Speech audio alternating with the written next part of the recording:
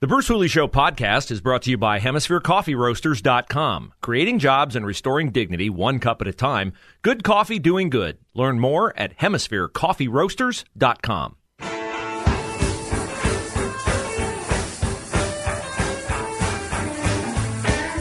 Welcome to hour number 2, Bruce Hooley Show. Glad to have you along on the Answer Network.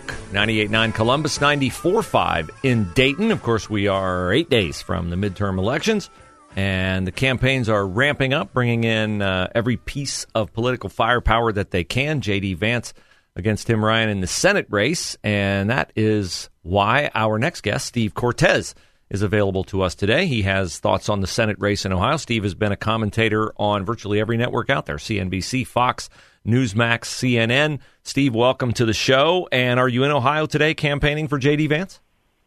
Bruce, I appreciate it. I will be tomorrow, coming your way tomorrow to Columbus because, as I'm sure you're probably aware, Fox News is doing a town hall, so it's not quite a debate, but both of the candidates are going to be in the same room, Tim Ryan and J.D. Vance, answering questions from regular Ohio voters, 6 p.m. tomorrow night on Fox News from Columbus, Ohio. So I will be arriving tomorrow and thrilled to get back there. I've done a lot of campaigning for J.D. all across your great state, met a ton of amazing people. It was a really hard-fought primary that he triumphed in, and I like the trajectory of where his race is going right now. We're taking nothing for granted, of course, but I do believe that we're leading, and I believe he's going to earn the support of all Ohioans in just 8 days to be their senator. Steve Cortes, our guest. Follow Steve on Twitter at Steve Cortes, and it's Cortes. And Steve, what do you like about JD's economic policies relative to the policies that we have seen play out over the last 2 years? Sure. Well, listen, I would describe him as an economic populist nationalist. And what I mean by that is he believes, for good, valid reasons, for evidence-based reasons, that the, quote, free trade agenda of the Washington establishment, which has really been pretty bipartisan, it's been Democrats like Tim Ryan, and it's been a lot of establishment Republicans for the last couple of decades in this country, has been incredibly damaging to American workers, particularly workers in places like Ohio, the industrial heartland.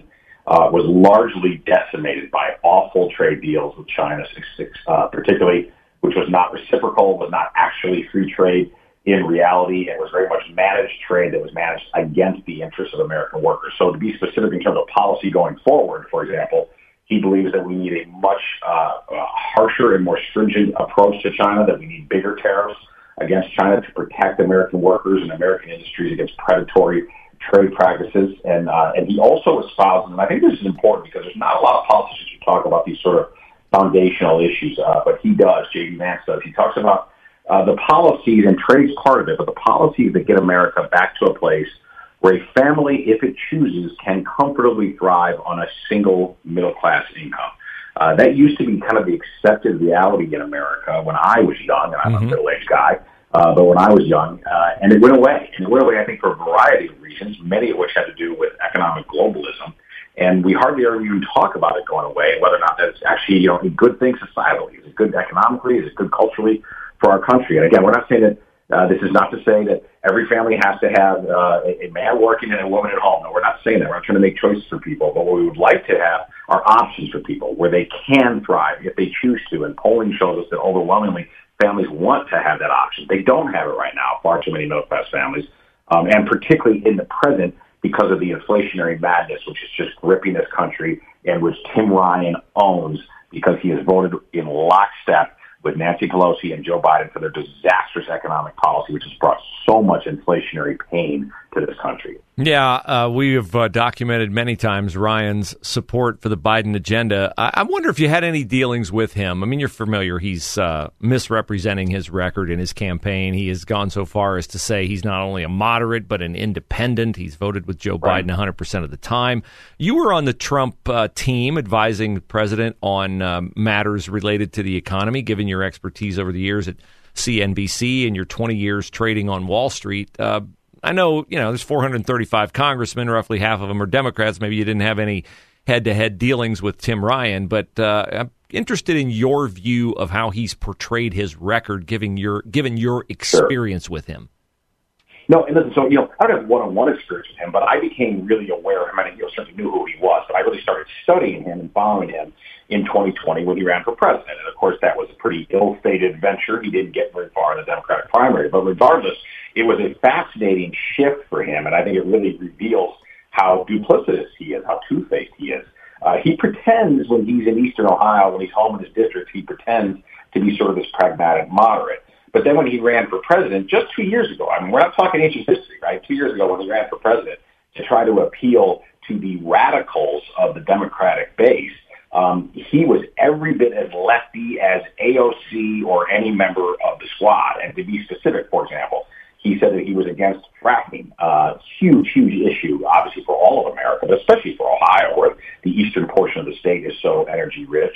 He also said that he believes in releasing all nonviolent federal inmates. Well, that includes drug traffickers, including fentanyl traffickers. And Ohio, quite tragically, is the third worst state in America for overdose deaths. So the idea that he, with those kinds of radical views, being anti-energy, being in favor of opening the prison doors and letting out streams of criminals, including drug traffickers, those kinds of radical policies are so out of step with Ohio and with Midwestern heartland values that it can't possibly play. Now, he knows that. He's cunning enough to know that, so he has now returned in 2022 to talking like he's somebody who's pragmatic. But the reality is, if you look at his actions, at his votes especially, according to 538, which is, if anything, a left-leaning data organization, polling and data organization, they say that he has voted 100% of the time with the Biden and Pelosi agenda. So that's who he is.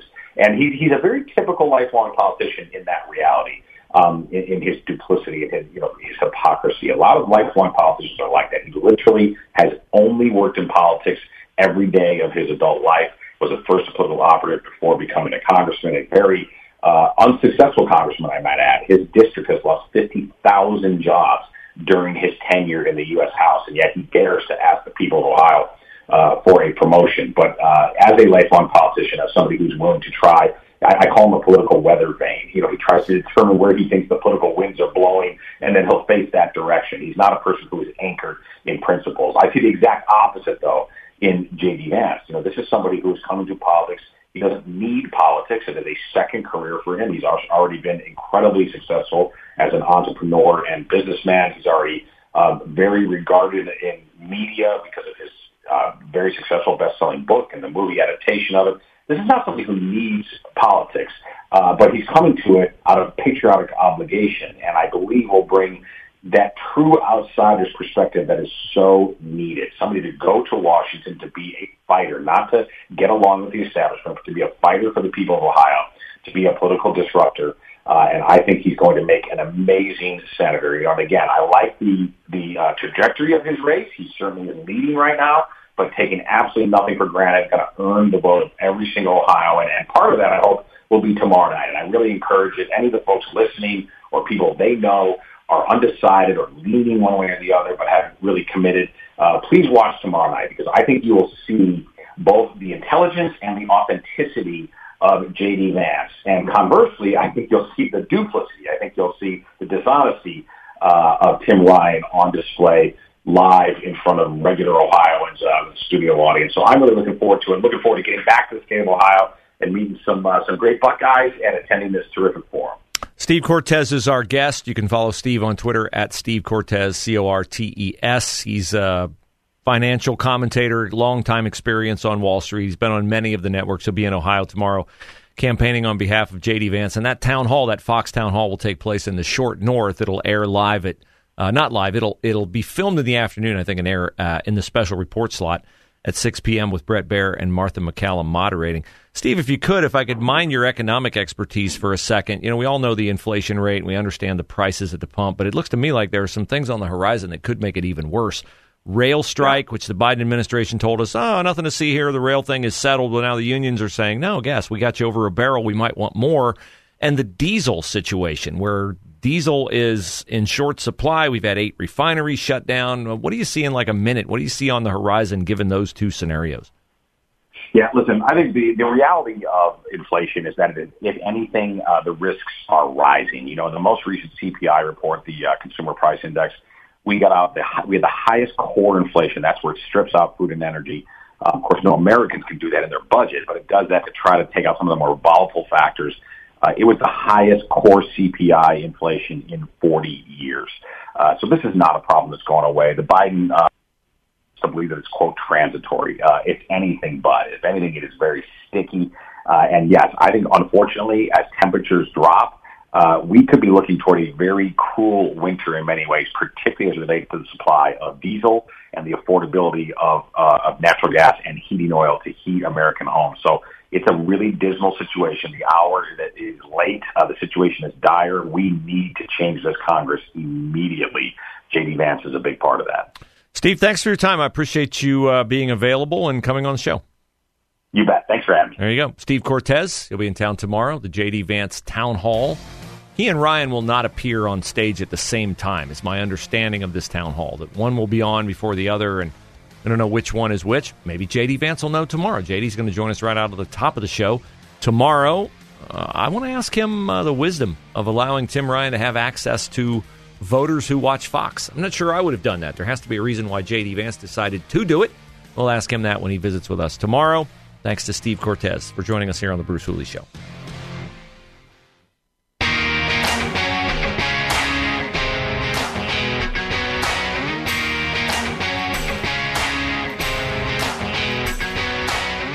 You have a choice of sporting events to occupy your viewing pleasure tonight. We have World Series Game 3, and we have Bengals and Browns on Monday Night Football.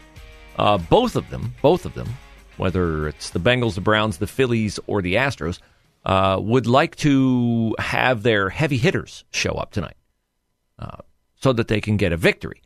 The Democratic Party is bringing out its heavy hitter.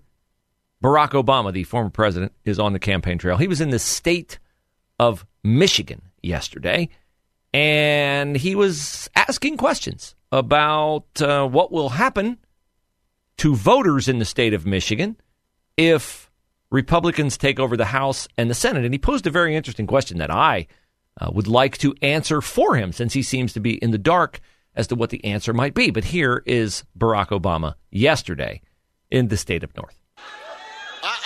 I've been reading up on some of these candidates on the other side. Lord have mercy.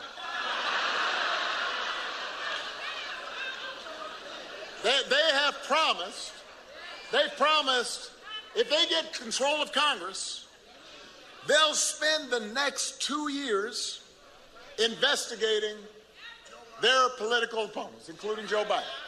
Some of them said they'll impeach Joe Biden. When you ask them what for, they're not sure yet. You're laughing, but it's true. They're all like, well, I don't know. We're trying to figure it out. Now, here's the question. How is that going to help you and your family if that's all they're spending their time doing? Okay, allow me to answer. First of all, am I the only one who notices that when Barack Obama is talking to an audience that is predominantly black, he plays up his ghetto accent a lot more than he does when he's talking to a Harvard or Yale audience? Like, am I the only one who notices that? He has always done it to give himself some kind of credibility, I guess he thinks. Street cred. With his audience, yeah. So he says Republicans are going to try to impeach Joe Biden, and they don't even know why yet. Well, let me explain to Barack Obama how an impeachment works. You bring articles of impeachment, and then you have a hearing, and then whatever comes out in the hearing, in the testimony, will either demonstrate the charges that you have being authentic, or, in the case of Joe Biden particularly, might lead to other charges. Because I'm going to impeach Joe Biden for things he did while he was vice president under you. I can understand why that would make you move heaven and earth to disparage all reasons for examining Joe Biden's activities. Because if Joe Biden, let's just say, spitball in here, took money from, China or the Ukraine while he was vice president of the United States, and his son Hunter was flying around the country or flying out of country on Air Force Two, let's say, with his dad to China and coming back with suitcases full of cash. I'm just saying that might not look good for your legacy as president. So there's a lot of things we don't know about Joe Biden's business dealings. Is he the big guy? Is Tony Bobulinski right? Is Tony Bobulinski's phones with all the data and all the text messages and all the emails? I don't think that Merrick Garland has exactly moved heaven and earth to find out how deep Joe Biden's tentacles may extend into the coffers of those who are sworn enemies of the United States. So those are things like that we like to do on the Republican side of the aisle. It's called due process. It's called investigative work. It's called pursuing every lead to its logical end. So yeah, I can't tell you exactly. I can't tell you if we'll impeach Joe Biden for what he did with Burisma or whether he did something with China. I can't tell you whether we might impeach him because, let's say, something went on in the last 2 years related to COVID and vaccine mandates. If Joe Biden knew that Big Pharma did not test its vaccines to see if they did prevent transmission, but he went out in front of the American people and said, if you get the vaccine, you're not going to get COVID and you're not going to spread COVID. If he knew that before he went out, well, that to me would be lying to the American people about a matter of public health. That might be an impeachable offense. So just saying, there are myriad options there that Joe Biden might be culpable for, might be responsible for, might be impeachable for. And so, yes, we can't give you specifics because we think there's a lot there. And there's a lot there that we would like to check into. So I'm always happy to help the former president. I think a man of his great education and experience in government would know the answers to questions like that. But of course, he doesn't want to know the answer to questions like that because ultimately, if Joe Biden committed impeachable acts as vice president or now as president, well, that's not going to look good for Barack Obama's legacy. Okay. Elon Musk has taken over Twitter, and it is driving all the left-wingers out there absolutely positively crazy. And I told you the other day, I don't know if Elon Musk is the savior of free speech or if he's a Bond villain and he's going to turn on us when we think that he's in our corner and he's going to, become some notorious guy bent on worldwide domination. I do know this. Elon Musk is not going to get $20 a month out of me so that I can preserve my blue check mark on Twitter. There's a rumor out there, a report out there, it's more than a rumor, that in order to monetize Twitter, Elon Musk wants to charge people who have a blue check mark. They're thus verified that when you look at their Twitter account, they are who they are labeled that they are. That he's going to charge people $20 a month to keep their blue check mark. Now, I did not seek my blue check mark. Someone at an organization that I used to work for thought it would be a big deal to get the blue check mark, so they did it for me. And I've had people from time to time say, wow, you got a blue check mark. Yeah, okay. It's not something I put on my resume. I was me before Twitter said I was me, and I will be me if Twitter ceases to say that I am me. But $20 a month, I suppose there are organizations that will pay that for their journalists to preserve their blue checkmark status. I won't even ask. I won't even ask here if they want to pay that, because I don't think they would, because I don't want to pay it. Why would I make my company pay it if I'm not interested in paying it? So I would pump the brakes a bit on assuming that will actually be the case. Maybe it'll be $5, $10, $15. In fact, he had a Twitter poll about that.